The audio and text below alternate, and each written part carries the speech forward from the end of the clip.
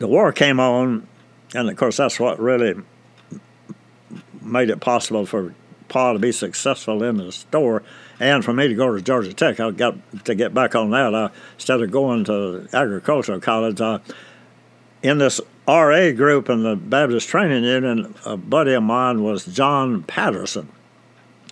And he was doing a radio correspondence course at this Radio Institute of Nation or something in Chicago. So he'd get a lesson every week or so, and when he'd finish a lesson, he'd mail it back in, and then they would send him parts of a radio, and over time, when he finished the course, he'd put together a radio. Well, John was doing that. Well, I was really impressed with that, so I decided to do the same thing. So I started the radio correspondence course, and that's when I guess I'd have to credit that with ever getting me directed toward electrical engineering. Because working with that radio course, I learned a little about, the electricity and all in the radio. And so anyway, from that, when I went to Georgia Tech, when I first thought about going to Georgia Tech, I was going to be a civil engineer. Because Pa, he had talked about civil engineering, this civil engineering, that sounds real great. So I think I'll be a civil engineer. Didn't know a thing about what it was. Well, by the time I went through this radio thing and then I went to Georgia Tech, then I realized, I really wanted to be an electrical engineer.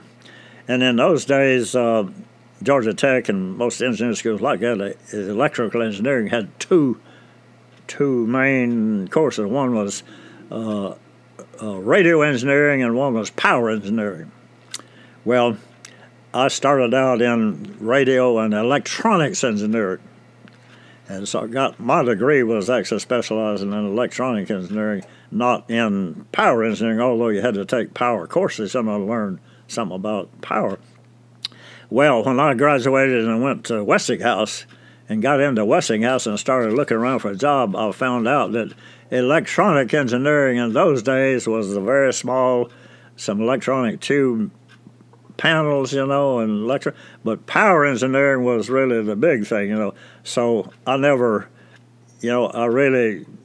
most of my career was really in power, But what's the amazing thing about it is that my radio engineering at Georgia Tech, the transfer curves and functional curves of tubes, electronic tubes, is really the same as transfer curves for solid state, so transistors and SCRs and thyrotrons and all of that. Solid state power devices now have the same characteristics as electronic tubes did then. So my basic education was worth something anyway. But now how did I get way off on that?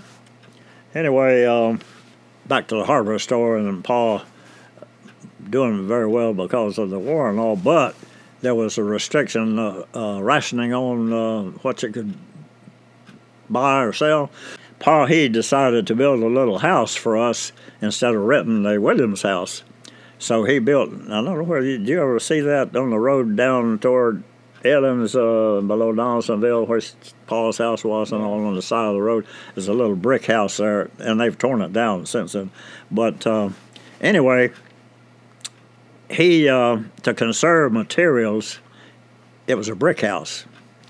And so he, if you look at all the houses, the bricks are flat. He turned the bricks up edgewise to reduce the number of bricks required. And this house was built with the bricks. You see the bricks on the outside? They're the side views of the bricks. He turned them up edgewise, and then he plastered cement at the inside. There was no walls or, panel board or drywall or any of that. They laid the bricks up, and then they cemented the insides to finish that off on the inside, and that was our inside wall. But anyway, Yagi designed the house to fit the furniture that we had. So each room was just laid out to where the doors and the windows were, to where the bed and the dresser and all would just go in that little, and it was a little little bitty house, and I can't believe she even put a grand piano in the so-called living room, which just about took up the living room. But anyway, that little house I lived in my last 2 years in Donaldsonville at home, and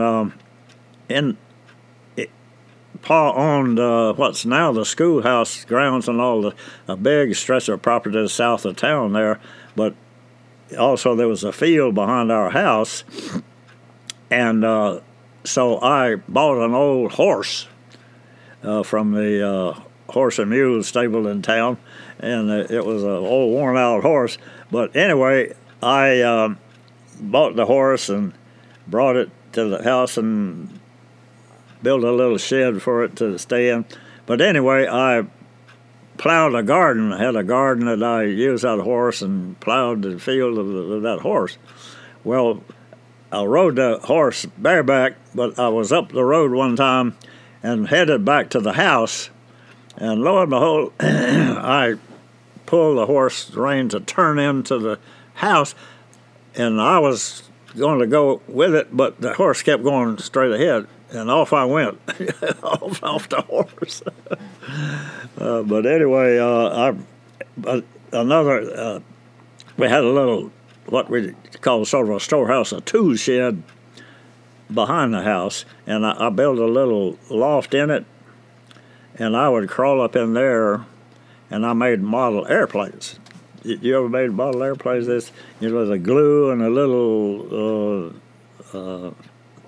little bitty sticks and whatever, and cutting them and pasting them, whatever.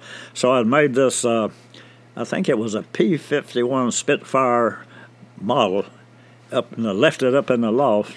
And I went out one time to get back up to the work on it. Lo and behold, a cat had gone up there and busted the thing open.